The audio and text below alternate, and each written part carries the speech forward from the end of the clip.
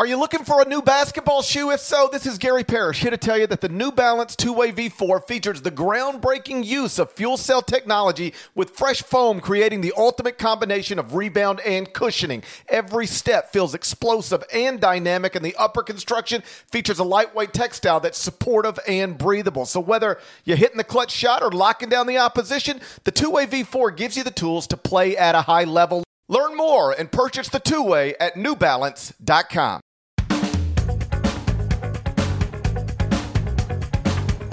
Hey there, it's Gary Parrish. It's Friday, January 8, 2021. Welcome back to the CBS Sports Eye on College Basketball podcast, where we sometimes discuss camel fighting and leaky black. Matt Norlander is here with me, and it wasn't too long ago when we discussed Northwestern as one of the best stories in the entire sport. The Wildcats were 6-1, had wins over Michigan State, Indiana, and Ohio State. They were alone atop the Big Ten standings after being picked dead last in the preseason Big Ten poll.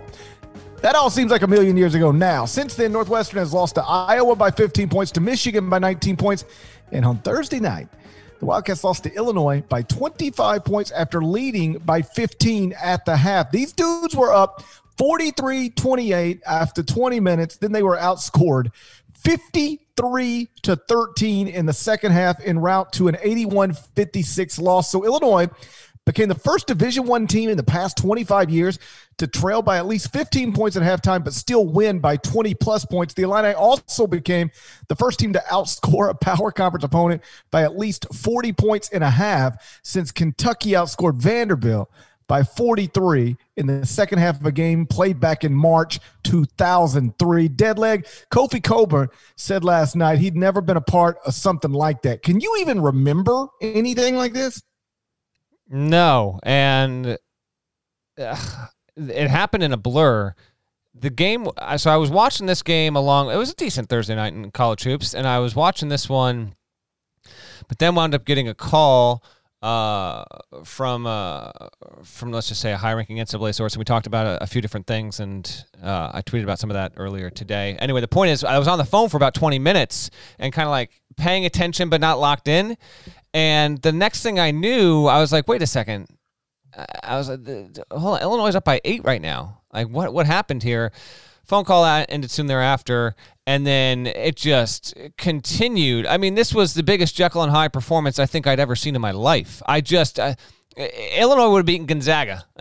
They were that good in the second half that no one was stopping that team. That was an unbelievable performance there, and Northwestern, 13 points in the second half? Brutal. I mean, this was as bad as it was for Northwestern as I think it was great for Illinois. But yeah, no, a dominant performance. One coach hit me up and said this team, in reference to Illinois, said they're great, but they're schizophrenic. Like, they just, the good record, quality losses, but they will go through these weird stretches where you don't know what kind of team this is. It's just, it's unbelievable. You hit on the biggest ones, and it is the biggest win by margin. This was on SportsCenter last night.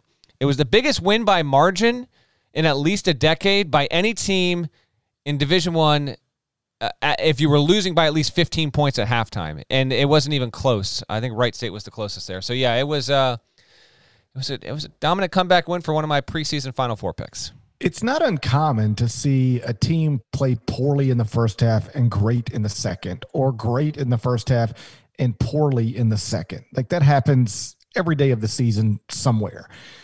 What made this so unique is that one team was great in the first half and the other was awful, and then it completely flipped in a way that was hard to understand, but also in a way that was incredibly extreme. I mean, 53-13? What? In 20 minutes, 53-13? 2 made field goals by Northwestern in the second half. How you do on scholarship. How can you only put a ball in a basket twice against Illinois? And Illinois is like a good defensive team, like top 20, but not top 5, not number 1. 13 points in a half?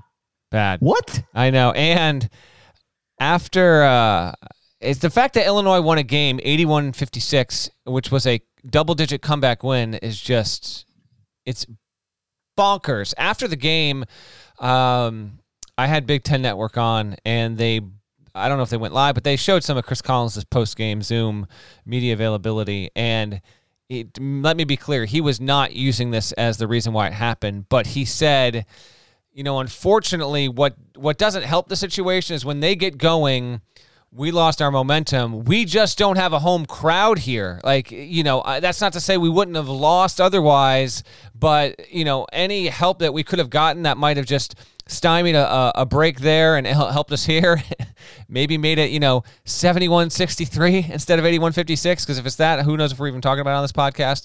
And I think that's a legitimate point.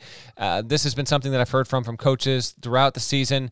Teams that have the organic and natural ability to bring their own energy to these games, be it if you're in a tight one, you're winning big, you're down big, either way, to have that commitment to it is something that is kind of something that needs to be necessarily contagious within your own team, that kind of energy. And clearly Illinois had it. Underwood said he didn't really say anything too crazy at halftime. I joked that, there's going to be 200 coaches that want to know what he said because, to your question, there have been amazing, that game really changed in the second half. I can't remember anything like this. It was two different teams. You would have thought they swapped uniforms. Kofi Coburn was a stud, man. When he plays like that, he's a top 15 player in America. So credit to the Fighting Illini on getting that win. One last thing. It has gone the way that I said it probably would go when we opened up on Northwestern, almost 2 weeks ago. Started 3-0, and then I said, well, this is where it gets tricky, though. You got a road game at Iowa. It lost it by 15. You got a road game against Michigan. It lost it by 19. And then you got a home game against Illinois. It loses by 25 points.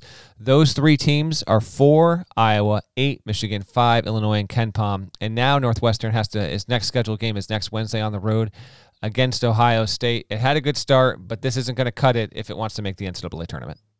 Northwestern starts 3-0 in the Big 12. Big 10, rather. That'd have been something if they did it in the Big 12. That would have been unprecedented. It'd have been hard to make sense of. That has screwed up the computers for sure.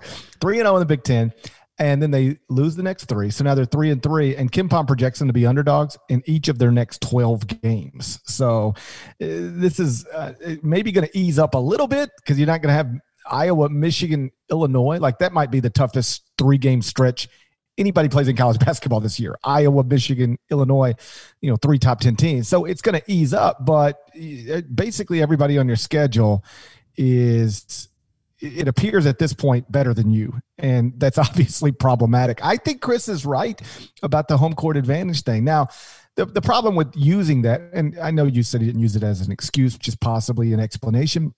I'm not trying to make a big deal out of it, but it's not unique to him. Like Bill Self doesn't have a home court advantage right now, and John Calipari doesn't have a home court. Nobody has a real home court advantage right now. Certainly not the way they would in normal times. But I do think that is playing a role, and we talked about it on a recent podcast, in the way this college basketball season unfolds. Do we really think Duke would have lost twice inside Cameron Indoor early if it had Cameron Indoor filled the capacity? I don't think so. Do we really think Texas would have beaten Kansas by 25 points in Allen Fieldhouse if Allen Fieldhouse would have had 16,300 in there? I don't think so. San Diego State was on our air Thursday night against Nevada at home, and it was a close game from start to finish. Like San Diego State won, but it was a tight game, tied late. And I've been to that building. It's an incredible home court advantage. If it would have been in a normal season, I don't think that game would have unfolded the same way. And so I think Chris is probably correct. You're up on Illinois. I mean, how about this? Let's just play it out. You're up 15 points on Illinois at home. Your crowd's into it, going crazy. You're up beating a top 10 team with 2 maybe first-round draft picks. Does Illinois ever even make that run? Right. And when they do make that run, can your crowd be the thing that helps you stop it and keep the game competitive? We see it all the time in sports. So I don't think it's outrageous to think that it would have existed in this situation. But ultimately none of it matters because none of that's changing anytime soon. The virus is not going to be gone by the time this season is over. This is the way we are going to play this season. Hell, it might be the way we play next season too.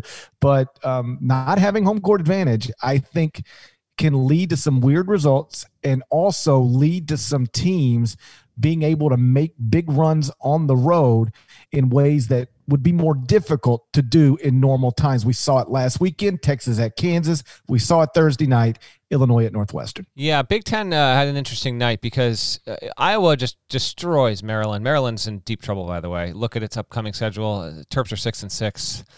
I don't think Maryland's going to the tournament, and that's a bitter pill for that program. It can still do it, but I just don't think it's going to happen because it would have probably been like a second weekend team a season ago. Then there's no tournament. Now it's in this brutal conference in it. But it blows one at home, no fans, against Iowa, loses an opportunity. If the joint is packed, who knows? Iowa's clearly the better team, but you just don't know. And then with that double OT Indiana-Wisconsin game, Indiana was even in the game, GP, because there weren't fans, there wasn't that environment at the Kohl Center, and then Wisconsin overcame it eventually, and they pulled away in the second overtime. But I just thought between all that stuff, I thought it was a pretty interesting Thursday night in the Big Ten, and the better teams won in each of those games. Iowa won on the road. Wisconsin pulled it out in double OT at home, and then Illinois got obviously just that historic kind of win against Northwestern. And I do think not having the stands filled played their own kind of interesting roles in each of those matchups. Yeah, I had Wisconsin, Indiana on while I was popping in and out of studio for CBS Sports Network, and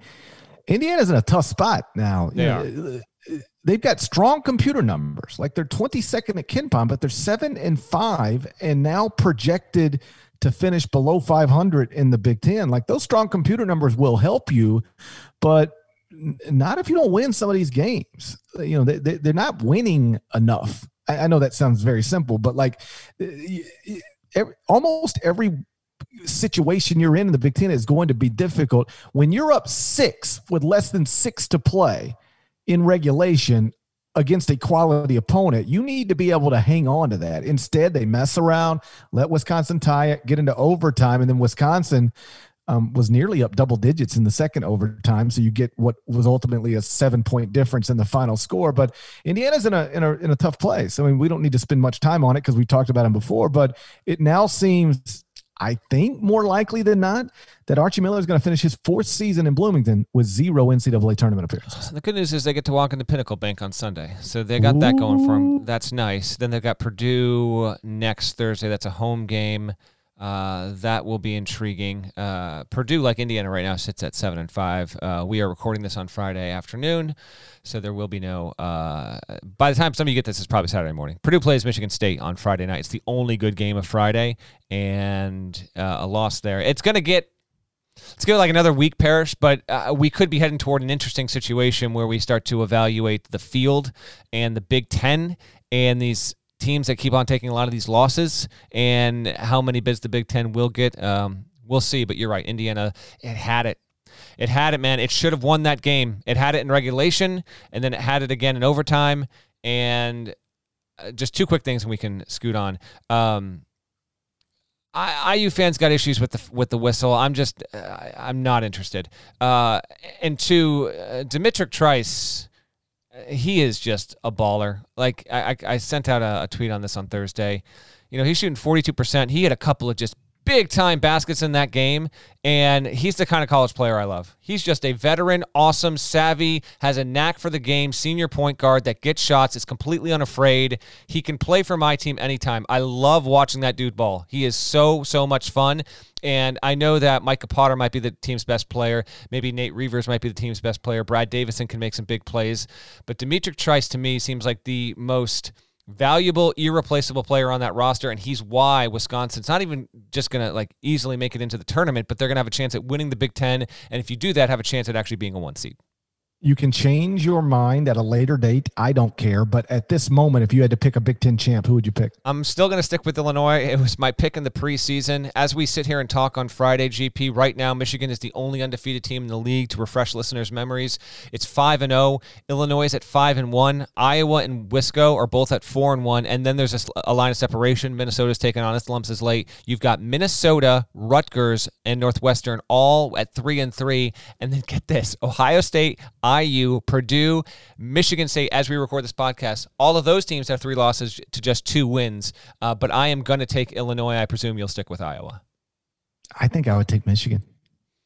I've watched them like multiple times over the past week or two. They're awesome. Like they are operating at a high level. Top 10 offense, top 20 defense. Hunter Dickinson is outrageous. They seem to play with a real purpose. Like they don't get caught up in the score. Like they're playing every possession, which is what every coach preaches, but it's not what every coach gets. But like Juwan's got this team operating at a really, really high level. Now, they haven't beaten one of the fellow big boys in the Big Ten yet. They'll have that opportunity. I think next Tuesday they get Wisconsin, but that team looks that. How about this? I've watched all these teams play multiple times.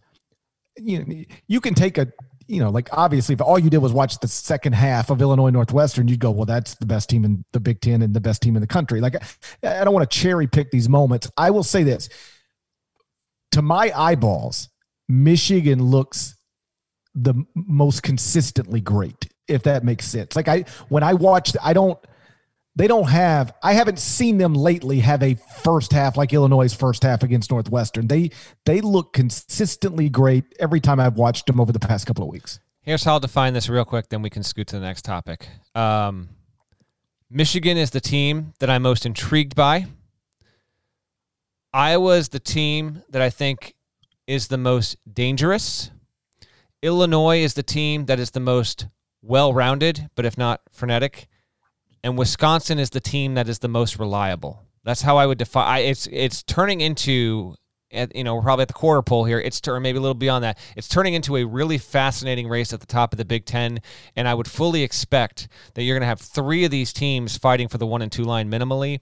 It's just a matter of what flavor, what genre, what style is your preference here, and there's plenty to decipher. And you're right, Michigan can definitely still be there. Dickinson's just the dude, man. I think we talked about him in the last podcast. He's awesome. So keep an eye on that, and obviously we're going to get to some Big Ten stuff in the Final Four and 1.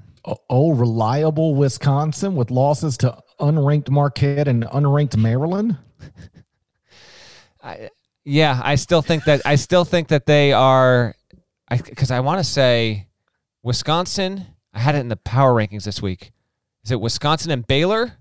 Wisconsin and only one other team, I think it's Baylor, are the only 2 teams in the country that are top 10 in offensive and defensive efficiency at KenPom. The only thing about calling a team like Wisconsin reliable, and I'm just nitpicking here, is that they play so many low possession games that they put themselves, they can put themselves in positions to get upset. I think Virginia does that sometimes as well. Like they end up in a fight, shouldn't be a fight because they're playing, really slow, low possession games. And Wisconsin, they don't play as slow as Virginia, but they're in the 300s as well. I agree, and I just fact-checked myself. It is Baylor. Baylor's 3rd in offense and 5th in defense. Them and Wisconsin are the only 2 in top 10 in both categories at KenPom. Norlander led his weekly court report column on the Drake Bulldogs, the undefeated Drake Bulldogs. We're going to spend a few minutes on the first American university to be named after a hip-hop artist next. But first, check this out. The all-new Hyundai 2024 Santa Fe is equipped with everything you need to break free from the dull work week and embark on an adventurous weekend with your family. The Hyundai Santa Fe's features like available H-Track all-wheel drive, standard 3rd-row seating, available dual wireless charging pads. You've got the H-Track all-wheel drive so you can take on those dirt trails and kick up some mud. Or the 3rd-row seating gets your whole family in to experience the thrill together. The dual wireless charging pads make sure that no one gets stuck in the great outdoors with a dead cell phone. Think about those adventurous activities you can do. Like me, taking a ski trip up with the family, maybe going on a camping expedition, anything and everything. Learn more about the all-new Hyundai Santa Fe at HyundaiUSA.com. Call 562-314-4603 for complete details. Robert Half research indicates 9 out of 10 hiring managers are having difficulty hiring. If you have open roles, chances are you're feeling this too. That's why you need Robert Half. Our specialized recruiting professionals engage with our proprietary AI to connect businesses of all sizes with highly skilled talent in finance and accounting, technology, marketing and creative, legal, and administrative and customer support. At Robert Half, we know talent. Visit roberthalf.com today. So, Norlander, Drake is now 13-0 with 12 double-digit wins. The Bulldogs, coached by Darren DeVries, are a legitimate story worthy of folks' attention. So it made sense for you to lead your court report column on them. I guess I'll just turn it over to you. What do people need to know about a team that qualifies as possibly the biggest surprise in the sport at this moment? Well, before I get into that, just a quick question for you. I assume the answer is no, but let's just do a quick reveal here. Do you have the Drake Loyola game for Sunday in your 4 games that we're going to pick this weekend? No, but only because I knew we were going to talk about them right here. Agreed. So I'm not going to include that either. So I'll just I'll put that in my little piece here. So Drake is listen. We've had some fun with them. They are 13-0. They have the best record in college basketball right now, and they're looking wonderful. And they're doing they're winning in ways that. I've just texted a few coaches in and outside of that league, and 11 of the 13 are against D1 teams, but they are saying. When you look at what they run, how big they are, how physical they are, how smart they play, they seem to be for real. Drake is an interesting program in that it almost never makes the tournament, but it did make it in 2008, and that season, Drake was aberrationally good. It went 28-4 heading into the NCAA tournament, won the Valley with a 15-3 record. Trivia time. Do you remember the coach of Drake when that happened? The coach of Drake when it went to 2007, 2008, and had a 28-5 record and got a 5 seed in the tournament. He got immediately promoted to another job. Do you remember who it was? Keno Davis, Providence. That's right. Keno Davis to Providence. And I remember that season there was definitely some just general chatter. This is before Twitter and all this stuff. But you'd read the columns, hop on the occasional AOL chat room, whatever was rolling back then, and there was just a feeling that Drake might be a little bit of a paper tiger. That wound up proving to be true when it got knocked out in a very memorable first round game against Western Kentucky that went to overtime. Other than that, Drake has not made the NCAA tournament since the very early 1970s, and traditionally this has been viewed as, if not the toughest, then one of the 2 toughest jobs inside the Missouri Valley. And it's just not expected to be a team that's in the top 5 of the league standings most of the time. It's 13-0. It's doing it, and there's a couple interesting angles with it. And I wrote about it, so I won't get too crazy into this. I'd prefer if you go and read the court report. I will link it in the podcast bio description. But it lost Liam Robbins, who was arguably the best defensive player in the Valley a season ago and set the program record for blocks in a season. He goes to Minnesota, where he's the second best player, I think, on that roster to Marcus Carr and helping the Golden Gophers ideally make it to the tournament. So normally when a program loses a player like that, as you well know, there's not an expectation that the next year, even if you got guys that redshirt are coming in, that you're going to be able to, replicate the kind of success you had with that player. Drake was a 20-win team a season ago, and the season before that, it was a 24-win team. So maybe a step back was frankly expected a little bit in the Valley. That hasn't happened at all. They have brought in a transfer too, have a few guys who did redshirt last season. And the idea of redshirting, by the way, is about to go the way to the dodo for first-time transfers. And they opened their season with a 10-point win at Kansas State. Now, Kansas State's not that good, but still, for a program like Drake, going on the road, fans or no fans, that's a big-time win. It's won 5 games away from home and is one of only, a dozen or so Missouri Valley teams to ever start with this many wins at this point in the schedule there. Beyond all this, that's good enough in its own right, and you can go read about it.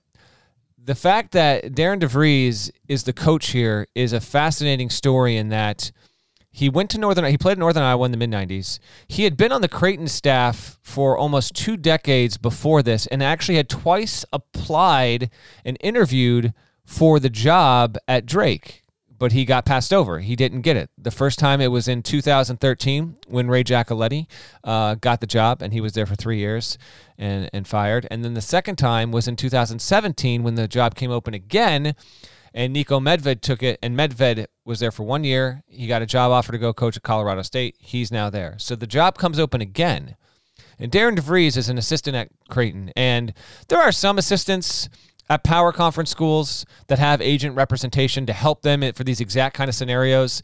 You feel like a job's going to come open, but especially if you've never been a head coach, you're not operating from like a position of a lot of power. You're going to have to really rely on networking. So some coaches, not all, but some assistants, they want to have an agent to represent them to help them get in the door, get an interview, get a job.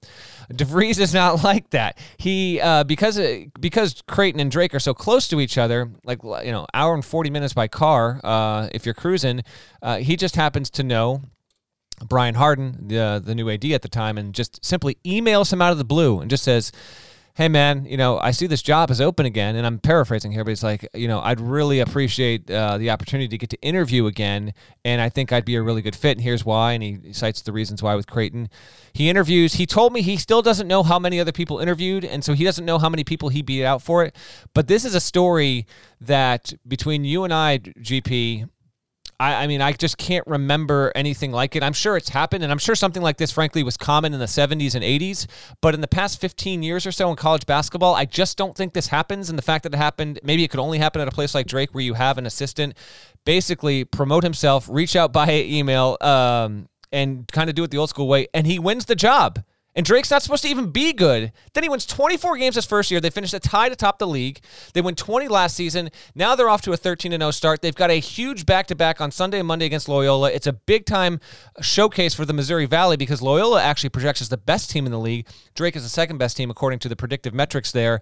And the Valley itself has the 10th best non-conference winning percentage in league history this season. It's doing well. It's a good league. The league actually could be a two-bid league if things break the right way, and Drake and Loyola basically beat everyone else. So I wanted to highlight it. There's more at the court report in addition to some other good stuff that I want you to give a read. But yeah, Drake has become one of the better stories, and if it can win two, I watched a little bit of Inside College Basketball, and I heard what Wally Zerbiak said, and I think I agree with him.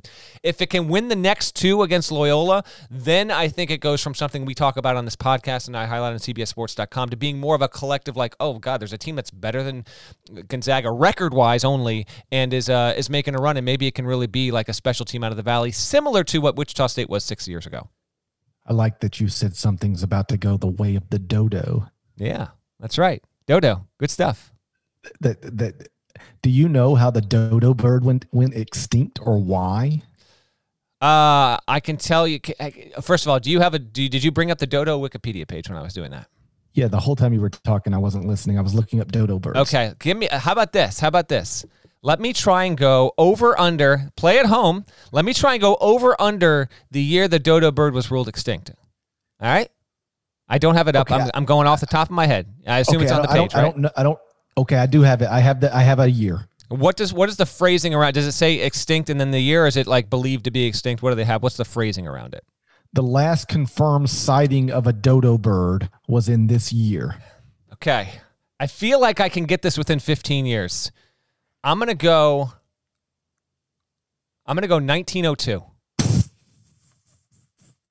What? You could not have been more wrong. Oh, you got to be kidding me. What? I thought, how long? Dude, the dodo bird has been gone for a long time. I really 2-year-old Tony Hinkle had no shot at ever witnessing a dodo bird. I'm telling you. Oh, no.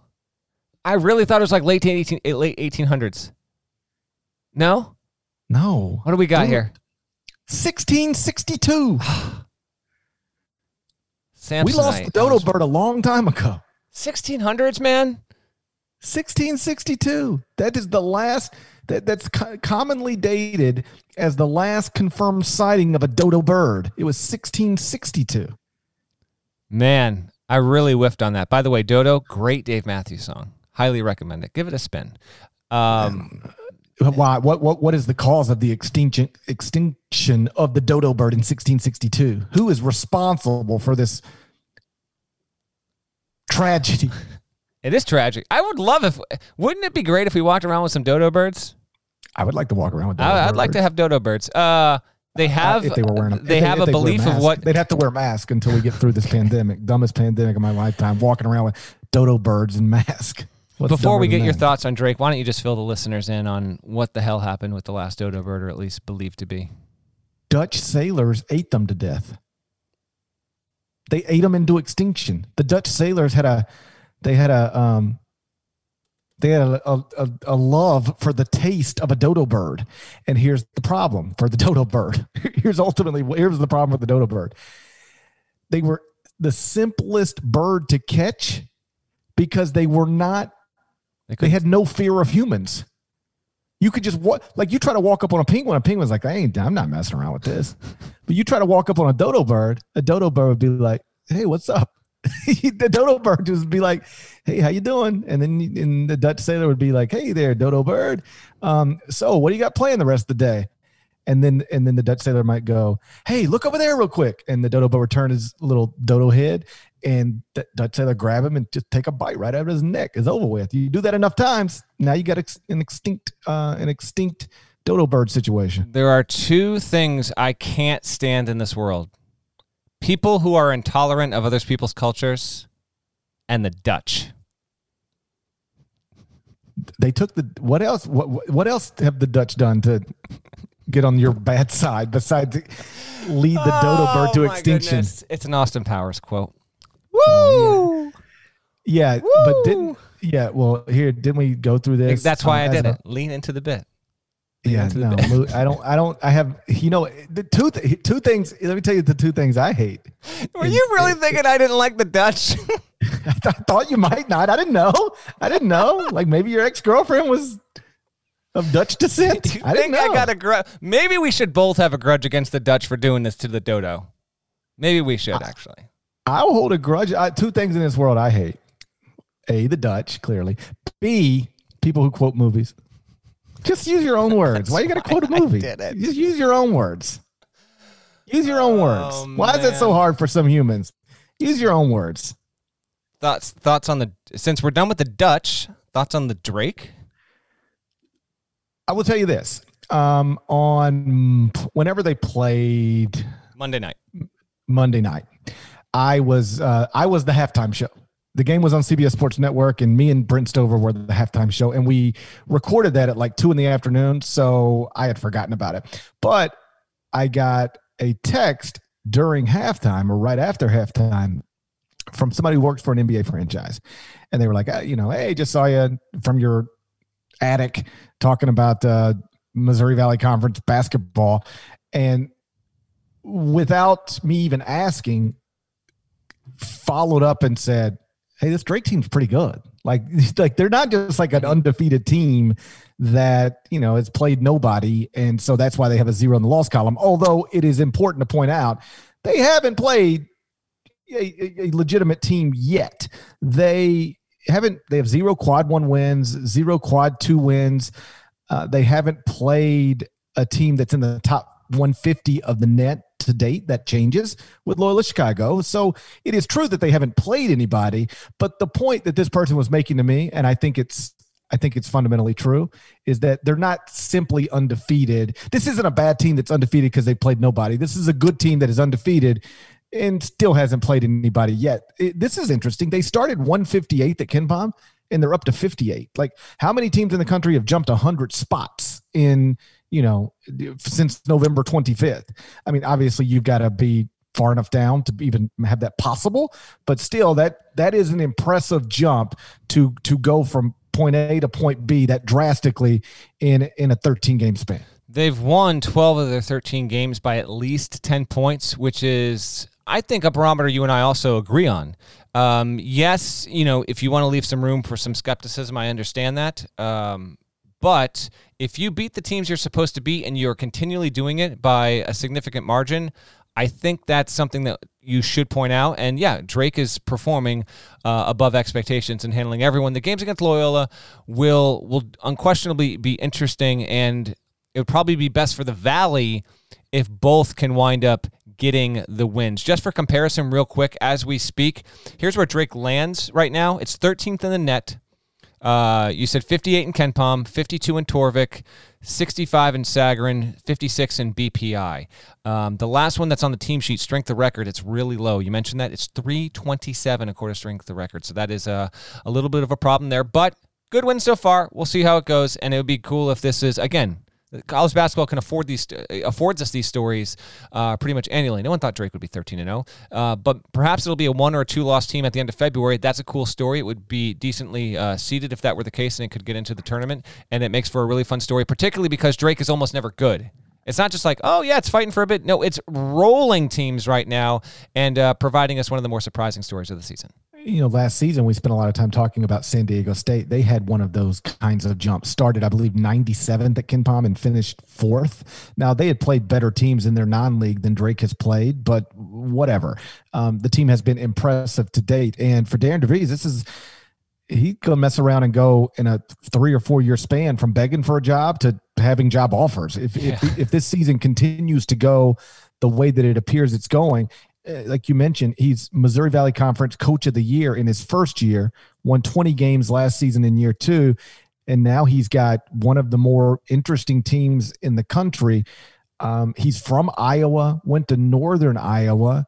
We're not telling secrets here. Steve Prohm at Iowa State entered this season with some real job pressure, and if Iowa State were to make a move, or if Steve were to make a move and that job were to open for any reason, you would assume that Darren DeVries at this point immediately becomes an obvious candidate for that job. So it's a terrific story. And for people who haven't read it yet, go find the court report. You can find it cbssports.com. Are you ready for the Final Four and 1? You know I am. Let's do it.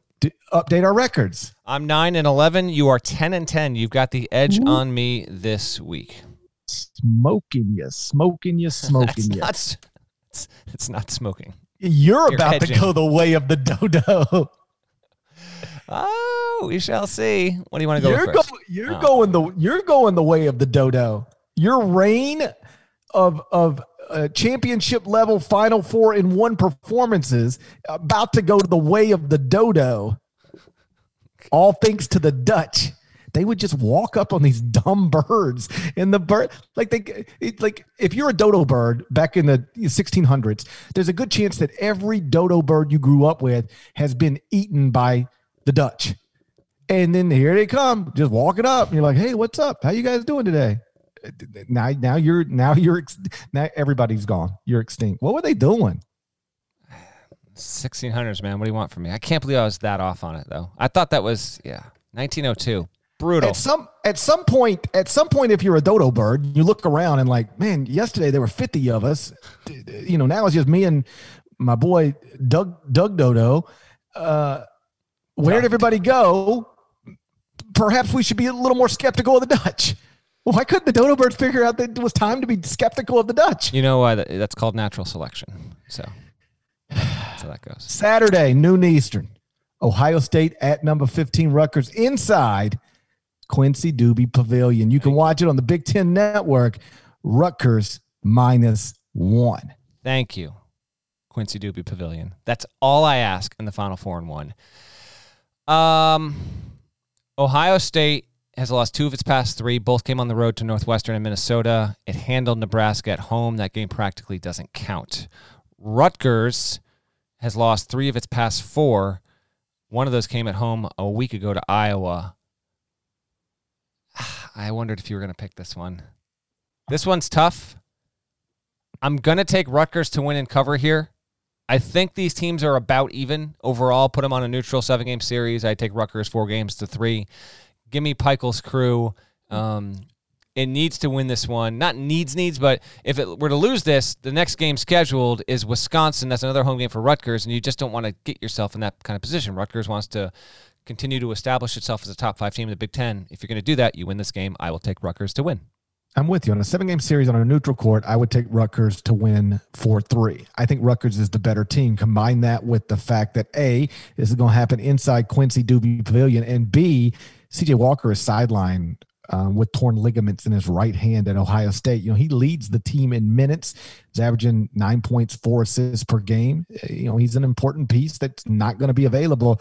I will also lay the 1 point with Steve Pikiell's Scarlet Knights. Saturday, 1 p.m. Eastern, number 4 Texas at number 14 West Virginia inside Joe Mazzulla Coliseum. You can watch it on ESPN.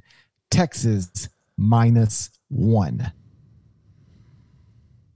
Got some interesting ones here. Joe Mazzulla, Coliseum, I once like it. famously guarded DeMarcus Cousins in Did. the Elite Eight. Joe Mazzulla looks like me. He's guarding He does DeMarcus not. Cousins in the Elite Eight, and they won. Joe Mazzulla does not look like you. Let that I be think clear. Joe Mazzulla does look like me. I think he does. You can roll with that. We'll let the listeners decide. West Virginia. I mean, it probably should have lost against Oklahoma State. Texas. Traditionally, you don't trust Texas in this spot as a program.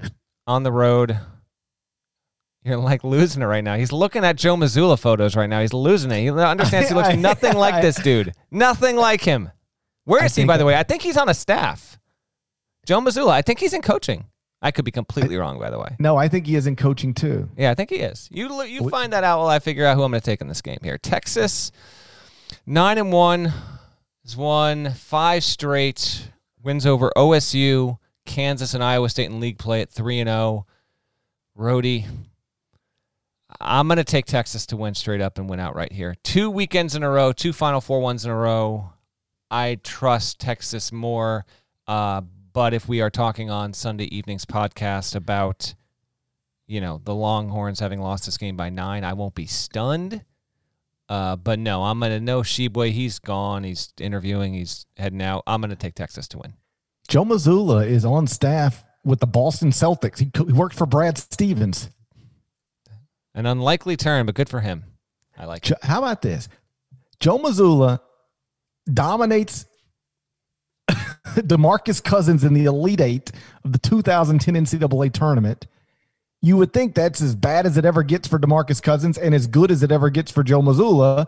Except you fast forward to 2021, and suddenly Joe Mazzulla's professional career is in this moment probably going better than DeMarcus Cousins. I don't know about Who that. saw that coming? I don't know about that paycheck. It depends on how you want to define that. But yes, good on him. Good on Joe. I like hearing it. I wonder if DeMarcus Cousins' ability to be a high-level NBA player has gone the way of the dodo. Okay.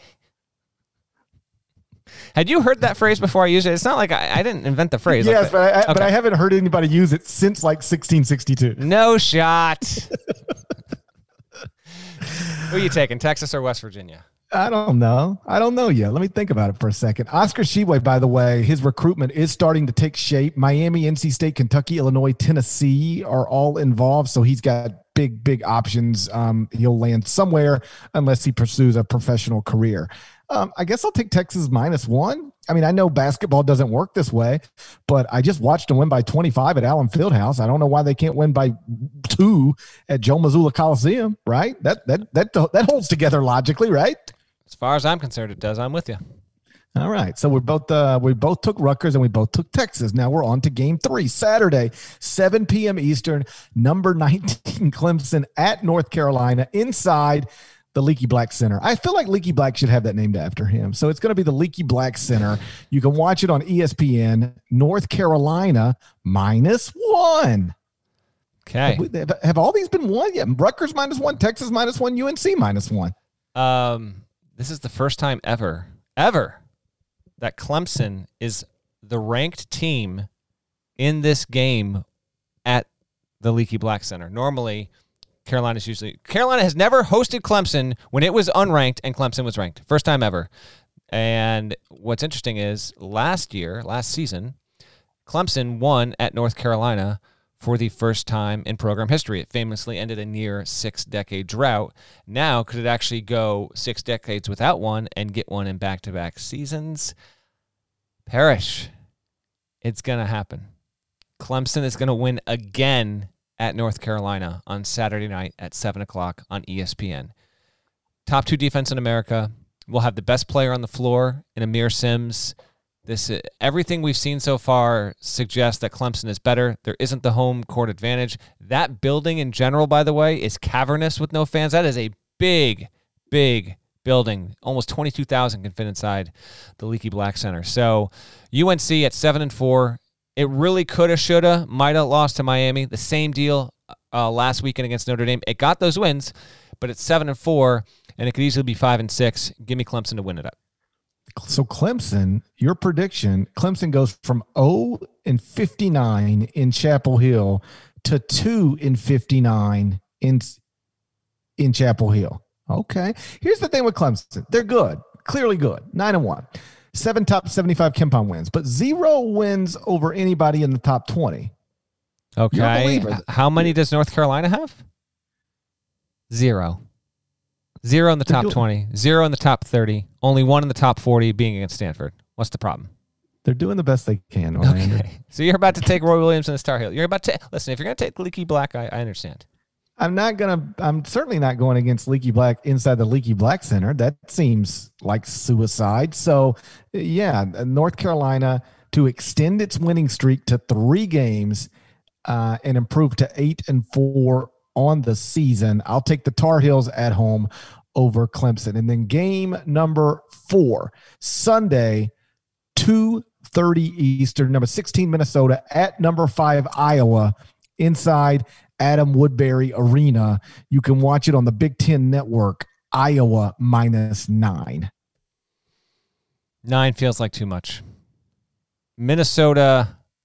Perfect. That's what she said. Okay. Minnesota's lost 2 of its past 3 on the road. It lost by Wisconsin by 12, Michigan by 15. I understand why it's 9. Maybe, listen, maybe the Sharps are like, no, 9 is actually not enough. These are tasty games here and tasty projections. Not as tasty as the dodo bird was to the Dutch. That's right. Are you willing to say, welcome back to the Eye on College Basketball podcast, where we sometimes discuss dodo birds and Leaky Black? Are you willing? You seem to be pretty infatuated at the moment. Are you so infatuated that you're willing to shift gears? If I were to update it, it would be where we sometimes discuss camel fighting, dodo birds, and Leaky Black. All right, fair enough. I'm going to take, you know what? I'll take Iowa. I'll take Iowa at home to cover that 9. I don't love it. In fact, I don't even like any of these picks, if I'm being honest. This is going to be bad. But I will take, I'll take Luka Garza and co. He's coming off another really, really good game. Remember Adam Woodbury used to poke everybody in the eye when he played? I remember like every 4 months you bring this up on the podcast. Yes, I love that Iowa used to have a guy who would just poke people in the eye. Like you had to be aware. Like it was on the scouting report. Like you had to watch out for Adam Woodbury. He might poke you in the eyeball. Goes under screens, quick off the cut, pokes dudes in the eye. Exactly. It was like a story. Like Fran McCaffrey had to defend him because he wouldn't stop poking people in the eyeball with his fingers. It was crazy. It's crazy we lived through that.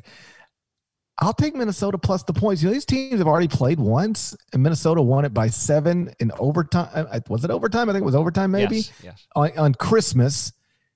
And I know Iowa just beat the crap out of Maryland, and I know Iowa has won 3 straight, but I do think 9 points is a lot. I mean, Minnesota's good. I don't know that Minnesota's great. I wouldn't put them in the same tier with Illinois, Iowa, or Michigan, but I'd certainly put them safely in the next tier.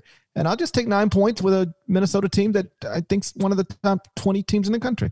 All right, fair. All right, before I get to my game, I'll do the usually quick whip around of other games to be aware of on Saturday and Sunday. First of all, some CBS love here. CBS Sports Network at 4:00 on Saturday has Connecticut at Butler. Why would that be just a game of note, GP? Just quick off the top of your head, UConn at Butler. Why would that be something like, you know, what's a cool little nugget attached to that game? UConn at Butler. What is a cool nugget connected to that game? Is it UConn's first ever game at Hinkle? You know, it damn well might be. That might be the other nugget. I don't have that. It really might be UConn's first game ever at Hinkle. That could be true. But it's the first time these teams have met since arguably the worst national championship game in history, which was the first one I ever attended in 2011. So there we go. That'll be 4:00 on CBS Sports Network. Butler needs that win. UConn can continue what's been a pretty solid start in Big East play, as we talked about on the previous pod. On CBS, listen, fully aware it should be a great playoff weekend in the NFL, 2 triple headers, Saturday and Sunday. So we know that you'll squeak in, like I will, a lot of basketball in and around all the football. So CBS built around its football coverage, a 4:30 tip, Oklahoma at Kansas. Kansas should rebound, but keep an eye on that as you're watching the hoops and the NFL playoffs there. Kentucky plays at Florida at 5:00 on ESPN on Saturday. Keon Brooks is returning. That's a notable news item that got announced on Friday. And if that's a Kentucky win, I think we'll work in a little bit of chatter on the Sunday night pod, because if it wins, Brooks looks solid, and however many minutes he'll wind up playing or not, and we'll see what comes of Dante Allen, and just what the team looks like. Just keep an eye. That's certainly you want to check in on that. Florida also could really use a good home win there, so keep an eye out.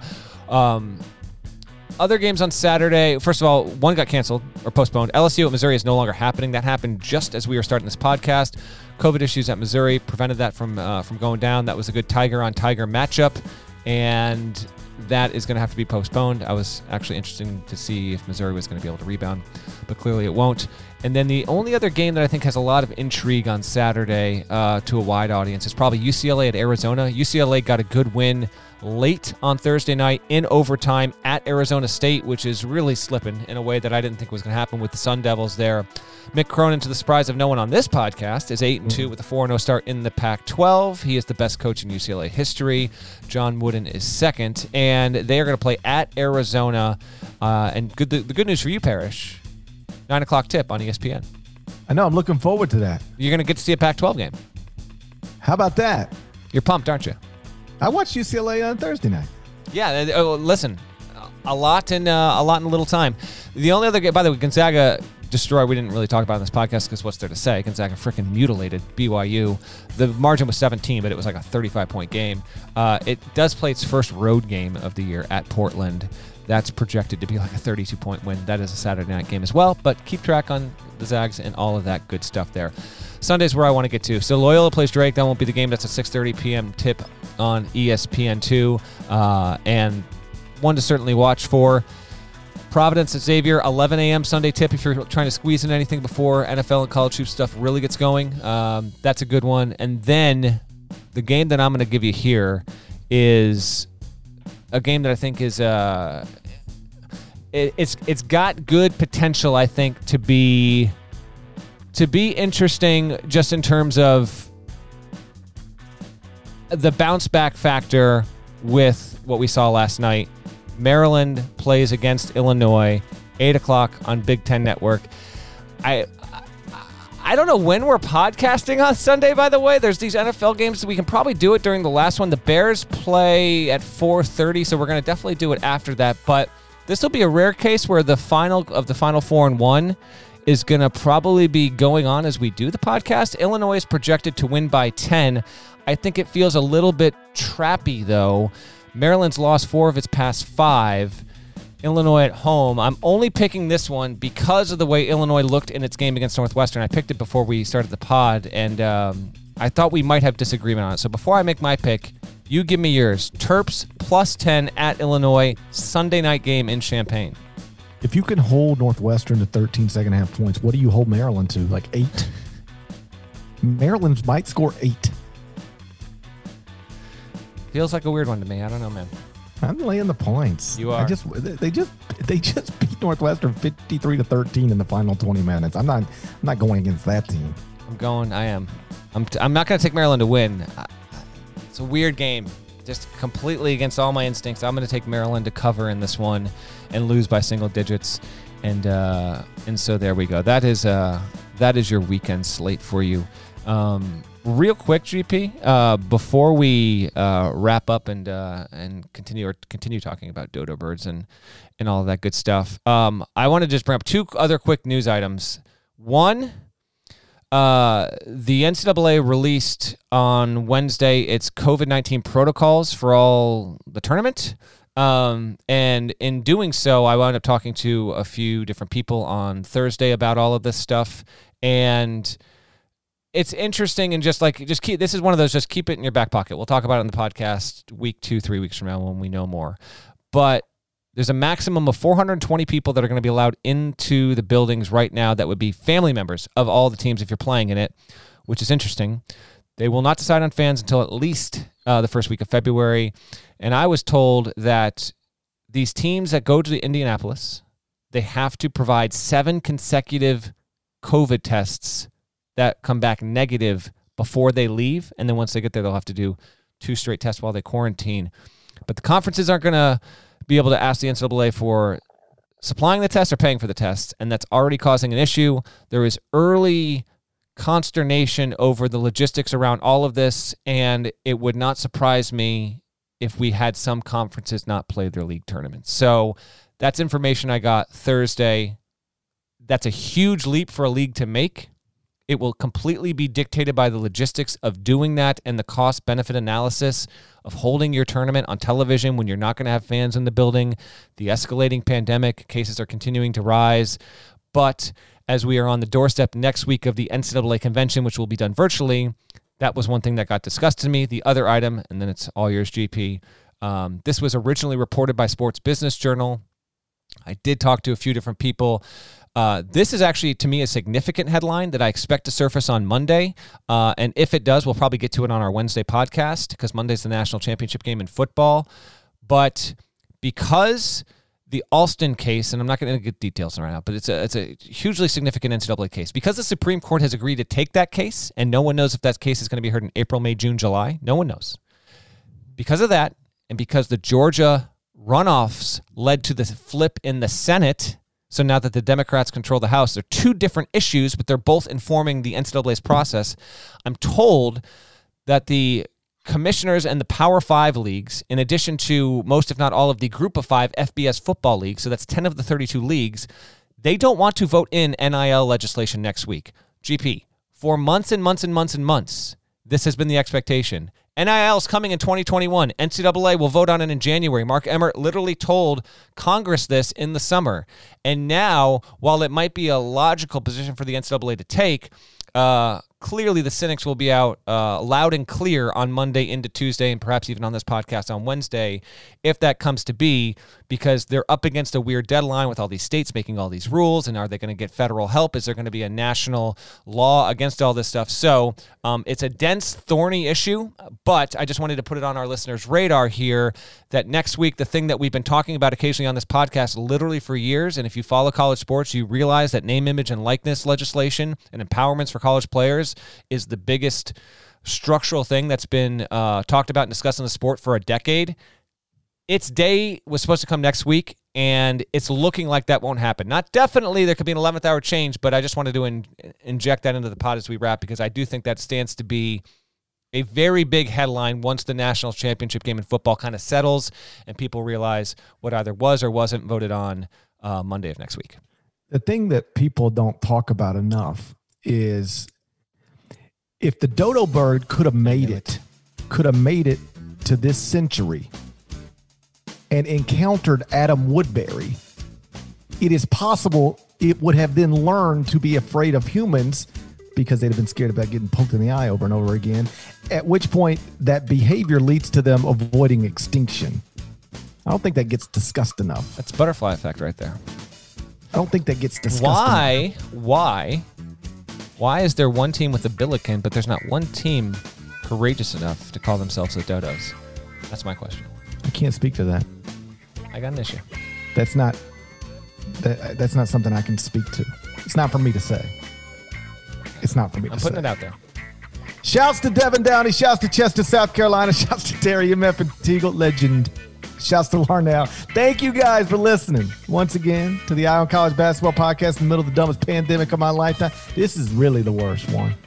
It's the worst one. It's the only one, by the way. It's the worst. It seems to be getting worse every day. I remember when people were talking about, I can't wait for 2021. We got the 2021, started setting COVID death records, and a bunch of morons tried to take over the Capitol. That's what we were waiting on? 2021? We're not off to a great start. Nope. We have started 2021 like we're Illinois. Let's hope we can finish it like Illinois. Are we a second half team like Illinois? That's what I want to hear. That's exactly what Is our country a second half team like the Illini?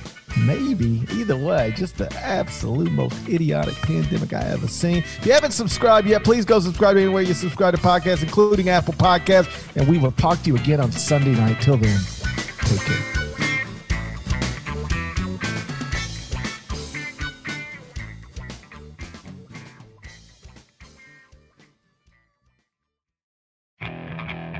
Okay, picture this. It's Friday afternoon when a thought hits you.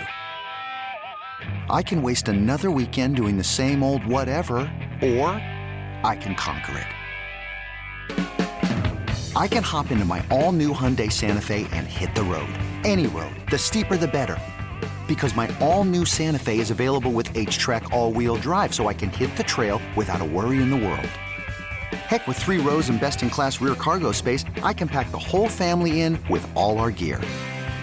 We've got available dual wireless charging for our phones, so we'll never lose touch with civilization, and we won't lose touch with the primordial power of Mother Earth. So which is it? Waste the weekend or do something a little more epic? And conquer it in the all-new Hyundai Santa Fe. Visit HyundaiUSA.com or call 562-314-4603 for more details. Hyundai, there's joy in every journey.